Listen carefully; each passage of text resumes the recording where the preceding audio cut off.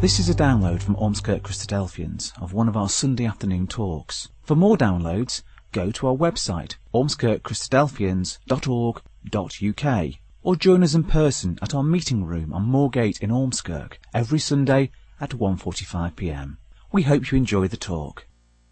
People have said to me, "Are you sure about this subject? It seems a bit more complicated than that."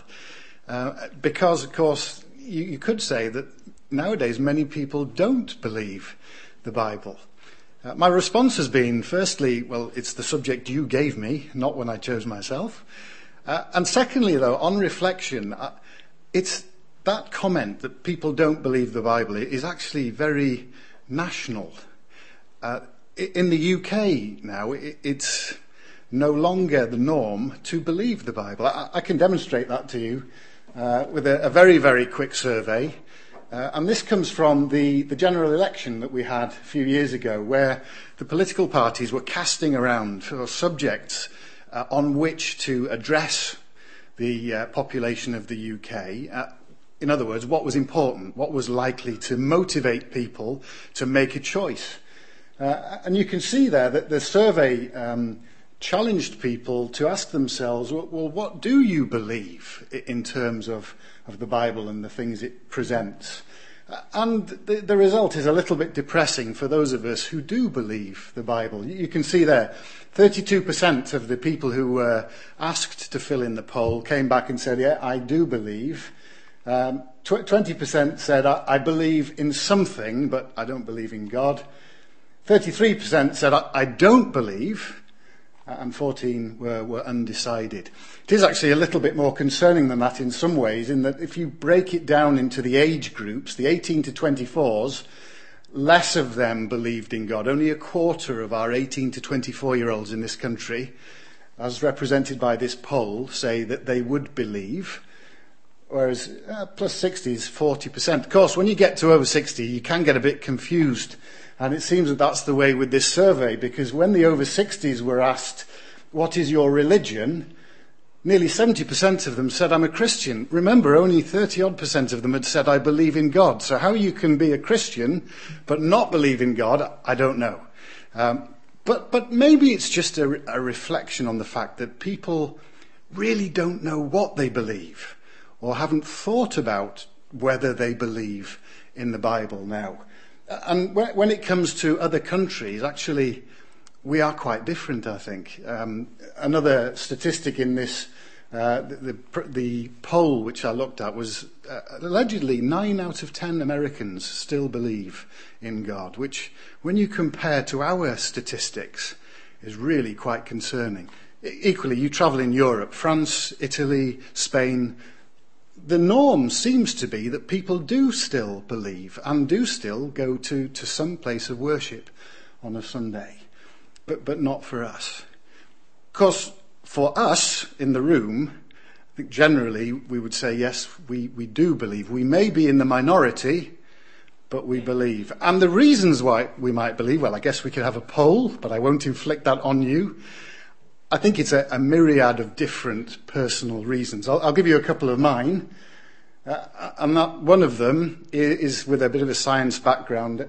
Just where we are helps me to believe in the Bible and that a God exists who wrote it and that a God exists who sent his son.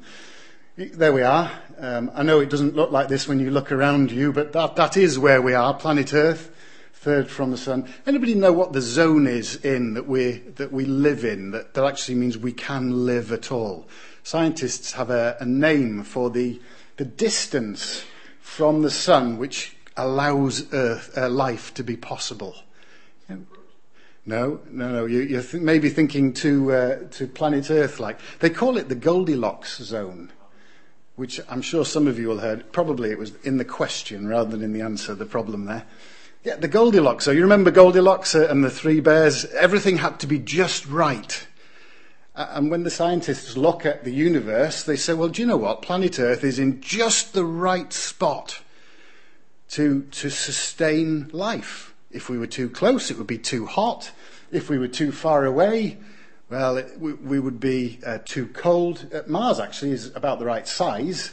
as earth, but it's just in the wrong place, so that water can't exist, so they say, and therefore, well, there we are, right in the right spot. And that helps me to believe, because I simply can't imagine that it is a chance that we're in the right place to sustain life.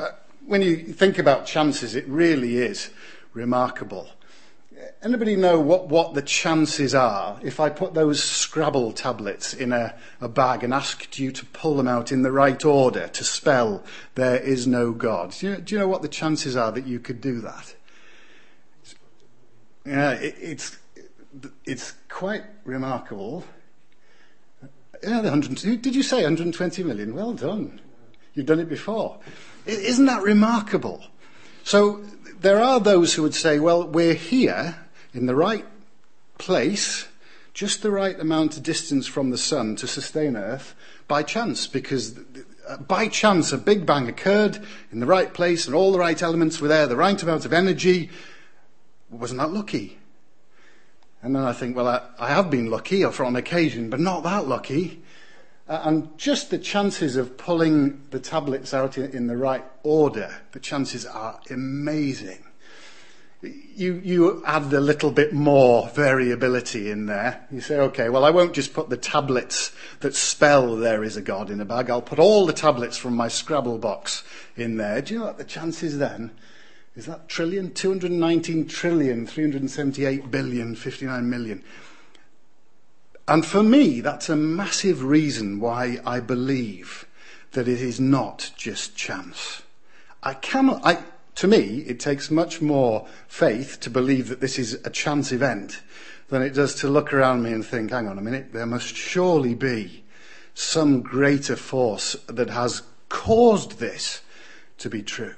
Of course, some of you will have no interest in science at all, and I'm at risk already sending you fast asleep. So I'll finish the science bit and just remind you that there are other good reasons why we might believe. That the Bible is full of reasons to believe, and full of reasons why you can trust that it's worth believing in. Anybody know how many prophecies the Bible contains? So things where the Bible, a writer in the Bible has said, this will happen in the future. Well, I looked it up, and there are various different suggestions, but a common number seems to be 2,500. 2,500 predictions in the pages of the Bible, which have been written for an awfully long time, where somebody has said this will happen. And some of them are very specific. You look at Jeremiah's prophecy here about the nation of Israel and what would happen to them. And all of the details of who would take them, where they would be taken. You've got names, you've got time periods, you've got what would happen at the end of time periods. And all of that has proven to be true. And those are written by men who lived hundreds of years before events. Do you know, out of the 2,500 prophecies which the Bible contains, already 2,000 of them have come true. The 500 which remain all relate to, well, where we're going. The Bible says that the Lord Jesus will return, he will establish a kingdom, and if we believe, if we're interested, then a place in that kingdom can be ours. I guess that's another reason why some of us may well believe and be interested enough to look at this, because of the implications of believing. Believing is a very important thing. I'm sometimes amazed how little we think about what we believe. Of course, what you believe dictates what your life will be like to a certain extent. How you approach life, how you view life, will define how you set about life. Henry Ford was a man who knew the importance of belief. He can who thinks he can. He can't who thinks he can't. And of course, if we don't set aside time to to think about what we believe, then the likelihood is that we won't come to a conclusion. We won't make a decision. But believing really is important. Napoleon knew, in terms of the Lord Jesus, how important it had been for people to believe. You'll be reminded, of course, as you read his words, that he was a man who had a very high opinion of himself, but he accomplished great things because he believed he could.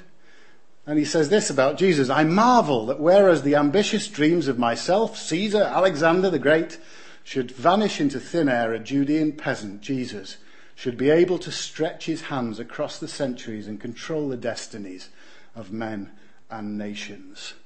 So what we believe is really very important. And day by day, year by year, what people believe has shaped the world that we live in. You think about what you've seen in the newspapers and on your TV screens in the last few years, and the results of what people believe. It is a group of migrants fleeing Syria. Why? Well, not because they've heard the weather is better. It's because they believe that in Europe a better life awaits them. That's not always the truth, of course. I was reading recently about a group of migrants who went to Finland and realised the weather really wasn't very good and have since gone back. But they're moving their family, they're moving their careers, everything, because they believe that something better is waiting for them in Europe, and because they believe that where they're living now no longer has a future. But belief really is important. I said, didn't I, that one of the reasons that people might believe is the consequences. And the Bible sets about giving us those consequences in very clear language. These are reasons, if you like, to decide whether you believe or not, whether the Bible is worth believing. This is a survey just from the Gospel of John. And some of the things that the Lord Jesus said to the people he talked to about the implications of just believing in him are remarkable. He said, if you believe in me, then you'll be part of the family of my Father. And it became clear his Father had a plan. So God's family planning was something that people could take part of by believing in his Son. He told people, well, believe in me, you will never hunger or thirst. Not that there aren't people who believe in Jesus and are hungry or thirsty. What he meant there was you'll feel fulfilled. You won't feel empty. Your life will have meaning. You'll live, even though you might die. There's an amazing consequence of believing in the Word of God and in his God's Son who is presented. You choose to go down this route, and by God's grace, you can live forever. You'll see the glory of God. In other words, you remember I said we believe that Jesus will come back to establish his Father's kingdom on earth. We'll see it. That's an amazing one. You'll perform greater miracles than the Son of God. You read the pages of the Gospels, you see Jesus raising people from the dead, walking upon the water, controlling the weather. And yet Jesus turned round on one day and said, by the way, if you choose to believe in me, you'll do greater things than you see me do. You'll not be troubled or afraid. Not that it can't be scary sometimes, that people who believe don't have problems in life. The meaning there behind Jesus' words were, well, if you fear my Father, if you respect him, if you revere him, then ultimately you have nothing else to be concerned about. Just believe that he has a plan and he will bring it to fruition. You shall be full of joy. So there are a series of reasons which the Son of God himself gave for people to take the issue seriously, to open the words of God's word, open the pages of God's word, and, get an opinion, you might say. Some of those on the list, you might say, well, I could get those from other places. If I work hard, I might not be hungry or thirsty in the UK. That's true. The things that we believe in can deliver some of the promises which the Lord Jesus made, but not all of them. there are some implications of choosing to believe that God's word is his word, which nothing else can deliver. There are great promises made, aren't there, by all sorts of companies and products and countries, but nobody else in the world is offering that eternal life.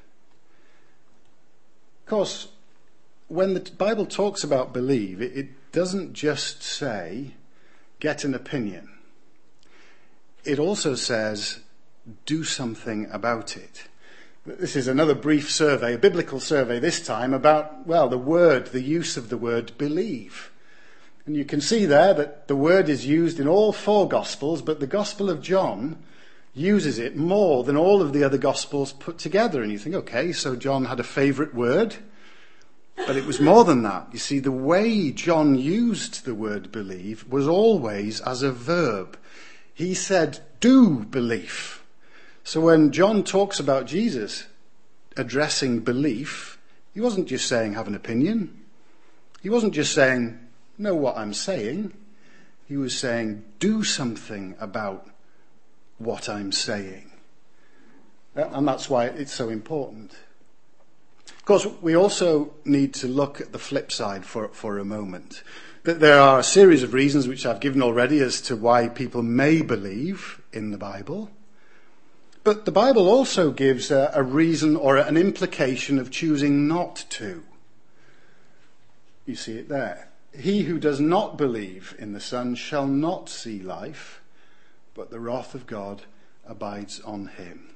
And not to dwell on them, but for completeness, if you do the same survey of John's Gospel and say, okay, well, what happens if I don't believe? Well, you do get a list of consequences, which is why it is so worthwhile to take the time to know, to consider what we believe. So it does make me so cross that there are men in the world today who rob people of the opportunity to decide what they believe. Men like Richard Dawkins, for example, who are the essence of their message is, you don't need to think about this. I'm a clever man. I work at Oxford University. I've done the thinking for you. There's the answer. Move on. And yet what he's doing is, he is robbing all of us, all the people on earth of the opportunity to decide for themselves what they believe. And I believe God has put us in this place for a limited amount of time. It's a limited offer for each one of us. We only have the opportunity to work out what we believe for a certain time period before we're dead. And to not give that the reasonable time is, it's criminal. It's a real shame. Of course, some might say, but for me, there is no point spending any more time on this matter because it's, too late. Or there are reasons which I've come across where people will say, I don't need to make the time to decide what I believe. And I just want to look at 3 examples of people who Jesus met who could have arguably had a good reason not to need to know what they believe. And yet, when we look at them, we'll see that Jesus accepted no valid reason as not working out what we believe. Because I should say, whether we decide to believe in Jesus or not does not mean that he did not live, that he was not a real man, that he isn't going to come back and establish his Father's kingdom. What we choose to believe really just defines how we react. And it may well be that many who've decided not to believe in Jesus are going to be surprised when he appears. And it transpires that he was a real man. And he did have a real task from his Father. But let's have a look at a couple of people who he came into contact with, who you might have said had good reason not to give this reasonable time. Have a look at John chapter 8, for example. For there we meet a lady who you might certainly have said Jesus could have dismissed that he might have said to this particular person in these set of circumstances, actually, you don't need to decide. John chapter 8, verse 2. This is a lady that the Lord Jesus met early in one morning. Early in the morning, Jesus came again to the temple, and all the people came unto him. And he sat down and taught them. And the scribes and Pharisees brought unto him a woman taken in adultery. And when they had set her in the midst, they say unto him, Master, this woman was taken in adultery, in the very act. Now, what transpires here is that a challenge is being set for the Lord Jesus. You might even say a trap. Because the law of Moses, which the Israelites were living to at this time, the Jews, was very specific. It said, if a couple is found in adultery, in the very act, which is why these scribes and Pharisees are so very specific, they should be put to death. The problem for Jesus was that the Roman Empire, who was in control at this time, had taken that authority away from the Jews. So they weren't at liberty to assign the death penalty. So you've got a perfect trap here being constructed for Jesus. He could say, the Jewish law says kill her, in which case people will say, the Romans say you can't do that. Or equally, he could say, well, actually, we can't do that at the moment, in which case they'd have said, you're not following our religious law. The perfect reason then for Jesus to say, actually, this is an irrelevant question for this woman because of the way she's lived her life. But he doesn't do that. Verse 5, the scribes and Pharisees knew the trap they were setting. Now Moses in the law commanded us that such should be stoned, but what sayest thou? This they said, tempting him, that they might have to accuse him. Jesus stooped down with his finger, wrote on the ground as though he heard them not. So when they continued asking him, he lifted up himself and said unto them, He that is without sin among you, let him first cast a stone at her. Again he stooped down and wrote on the ground, and they which heard it, being convicted by their own conscience, went out one by one, beginning at the eldest, even unto the last. And Jesus was left alone with the woman standing in the midst. Lots of people have thought about what Jesus might have written in the sand. The truth is, we don't know. Some have said, well, Jesus knew everything, so he knew the names of all the people in the crowd. So maybe he started writing names of people in the crowd, and then a key word about something they'd done wrong. So, for instance, if there was an Eliezer in the crowd who had stolen a donkey at some point in his life, the suggestion is that Jesus wrote in the dust, Eliezer, donkey, ? And Eliezer decided that this wasn't for him and departed. So some have said it's more complicated than that. And in fact, Jesus was referring to an article of the law that says, don't be involved in skullduggery. Don't set traps. Thou shalt not spread a false report. You shall not join hands with a wicked man to be a malicious witness. And maybe that is what he wrote. We don't know. Others have said, well, remember at this time, in the courts, the Roman procurator would write his verdict and then stand up and deliver his verdict. So maybe Jesus was already writing, he that is not guilty, cast the first stone. We don't know. But what we do know is that at the end of the sequence of events, Jesus and the woman were left alone, with a crowd watching on to see what he would do. And so the woman was left with the one person who could condemn her because he was sinless. And what does he say? Verse 10, When Jesus had lifted up himself and saw none but the woman, he said unto her, Woman, where are those thine accusers? Hath no man condemned thee? She said, No man, Lord. Jesus said unto her, Neither do I condemn thee. Go and sin no more. So though we may say, well, there's no point me having an opinion, it's too late for me. Actually, when you look at the way Jesus dealt with this woman, it certainly wasn't too late for her. In fact, another reason I believe in the Word of God and in the Son of God is because he believed in people. And so even when I make mistakes, And even when I think, surely I should be doing better, I have confidence that Jesus is a man who can forgive and was always prepared to work with people, to encourage them to think harder. What about another person that Jesus came into contact with who you might have thought he would let off the hook in terms of their decision-making processes? Have a look at Luke chapter 10. I think in these days, one of the reasons that people would give as to why they haven't made time to know what they believe would simply be that they haven't got the time to make time to know what they would believe. But Martha was a woman who was exceptionally busy, and yet Jesus was keen that she understand the priorities in her life.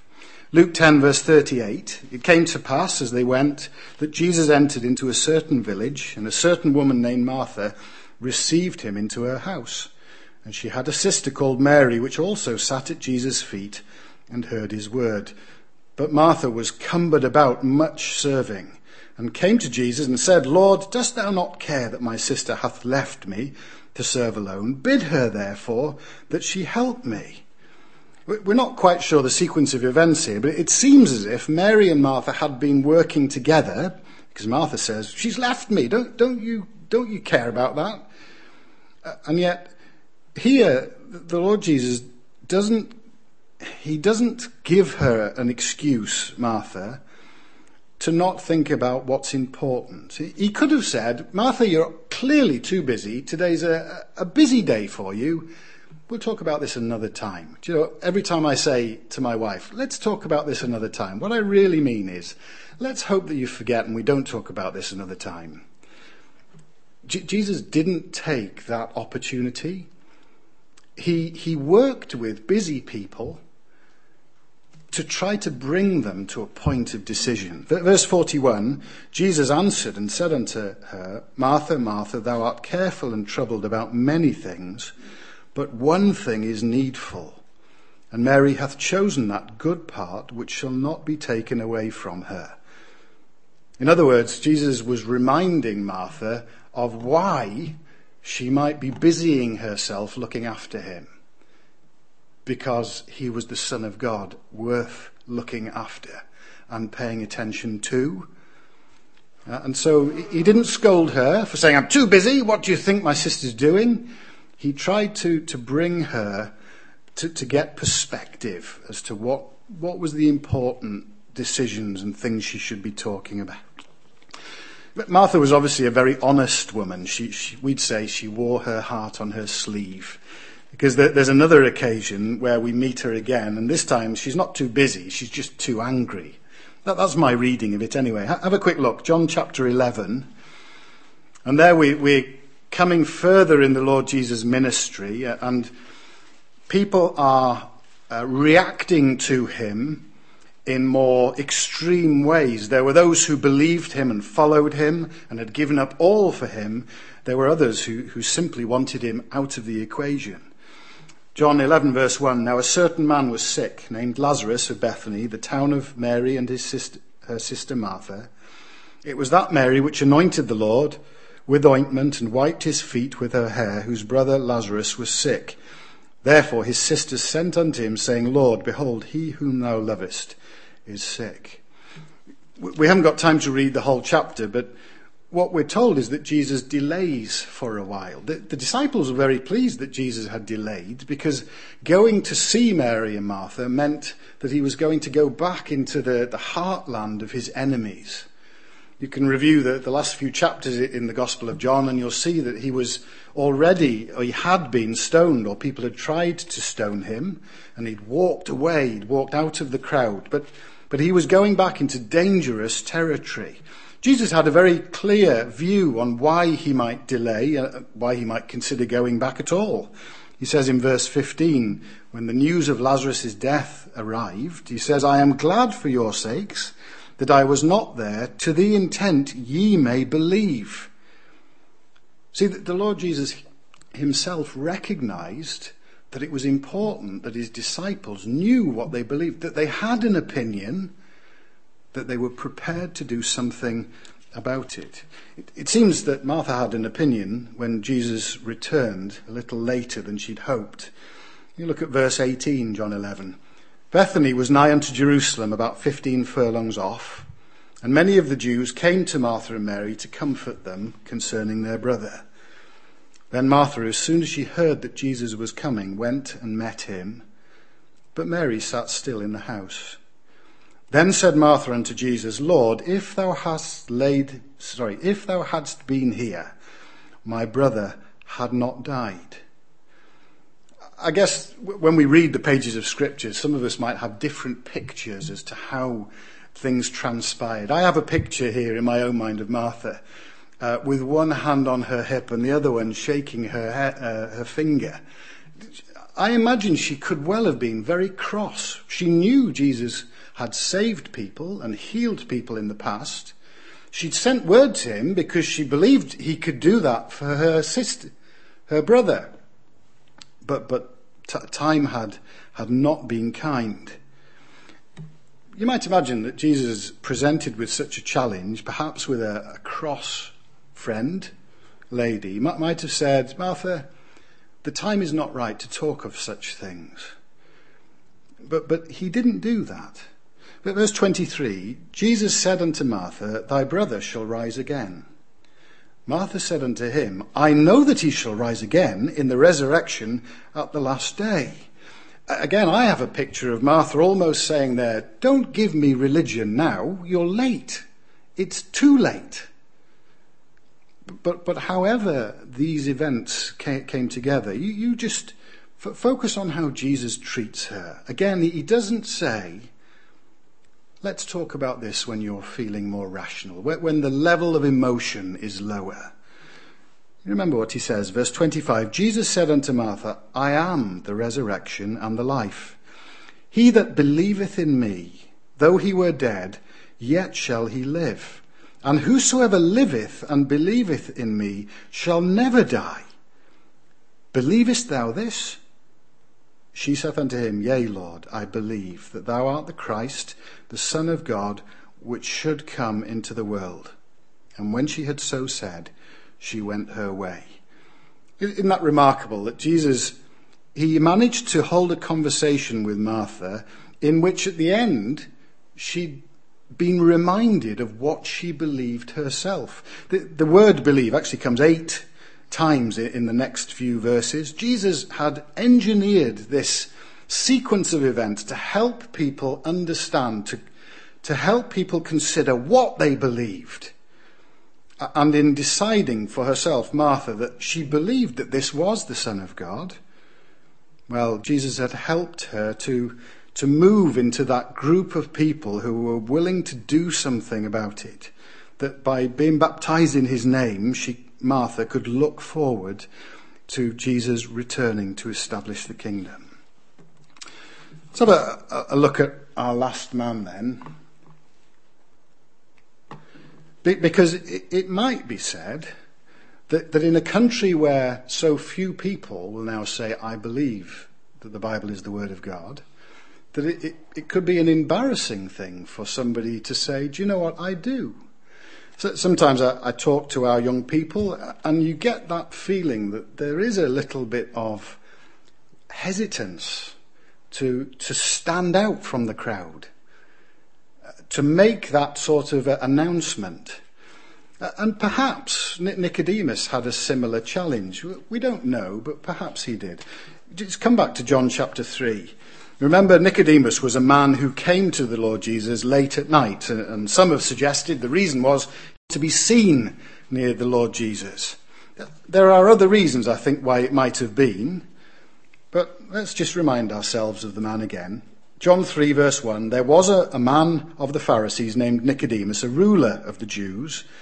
The same came to Jesus by night and said unto him, Rabbi, we know that thou art a teacher, come from God, for no man can do these miracles that thou dost, except God be with him. Jesus answered and said unto him, Verily, verily, I say unto thee, except a man be born again, he cannot see the kingdom of God. Remember those consequences? It's only when we decide that we believe in God's word, that we believe that he had a son, that that his Son was sent, that to be baptized into that Son is a relevant thing to do, that it allows us to become closer to him, to look toward the future. Well, that's what Jesus was saying to Nicodemus. You need to understand what it is that you believe. We're told that he's a leader of the Jews, aren't we? In verse 1, a ruler of the Jews. I think he was more than that. You look down at verse 10, and we're told that he was a master of Israel. Now, Nicodemus then, a member of the Sanhedrin, the leading council of his time, was a very important man. My understanding is that in the Sanhedrin there were 3 positions, which were the really powerful positions. And one of them, the title was the leader of Israel. So it could be then that Nicodemus had come under the cover of darkness because he couldn't possibly be seen to be considering such things, well, in this position. Actually, though, I think Nicodemus was a more sincere man than that he was a thinking man, and that he had made time to think about these things, even if he was so busy he had to come late at night, because I think he wanted Jesus' full attention so that he could work with him and come to a conclusion as to what he believed. And the verses before we meet him might actually agree with that. John 2 verse 23, we're told of Jesus, when he was in Jerusalem at the Passover in the feast, many believed in his name when they saw the miracles that he did. But Jesus did not commit himself unto them because he knew all men. And there's a play on words there. Verse 23, we're told many believed in him. Verse 24, actually the words there literally are, he did not believe on them. And you think, hang on a minute, if this is a talk supposed to be about the merits of believing in God's word and why it's important to believe in Jesus, how come we've got Jesus here not believing in people who believed on him? But I think it's more that Jesus wasn't just looking for people to take a quick glance at what he was and what he could do and say, I'm in that club. That's something that I think might be. He wanted thinking men and women who wouldn't just say, I believe, but would do something about what they believed. And that was the sort of man that Nicodemus was. We know that, don't we? Because Jesus encouraged him to think. He explained to him that only by being born again could a man enter into the kingdom of God. And to be born again was a 2-stage process. It was to be baptized, to recognize that sin needed to be washed away, and that the Lord Jesus, what he was doing on earth, would accomplish that. But also to be born of the Spirit is more to have a change in outlook, to take on a different set of influences, to believe that this is God's word written by his power, and to make it the basis of our lives. And Nicodemus certainly did that. You look at John chapter 19. If he enters under the cover of darkness, and some have said he was skulking around, he was protecting his interests, by the end of his encounter with the Lord Jesus, Nicodemus certainly knew who he was. Who he was, the ruler of Israel, but also who Jesus was. Verse 38, John 19. After this, Joseph of Arimathea, being a disciple of Jesus, but secretly, for fear of the Jews, besought Pilate that he might take away the body of Jesus. And Pilate gave him leave. He came therefore and took the body of Jesus, and there came also Nicodemus, which at the first came to Jesus by night, and brought a mixture of myrrh and aloes, about 100 pound weight. Then took they the body of Jesus, and wound it in linen clothes with the spices, as the manner of Jews is to bury. Now in the place where he was crucified there was a garden, and in the garden a new sepulchre, wherein was never man yet laid. There laid they Jesus, therefore, because of the Jews' preparation day, for the sepulchre was nigh at hand. And there, of course, was Nicodemus, a man who was acting now entirely on what he had come to believe. Did he lose his job because of it?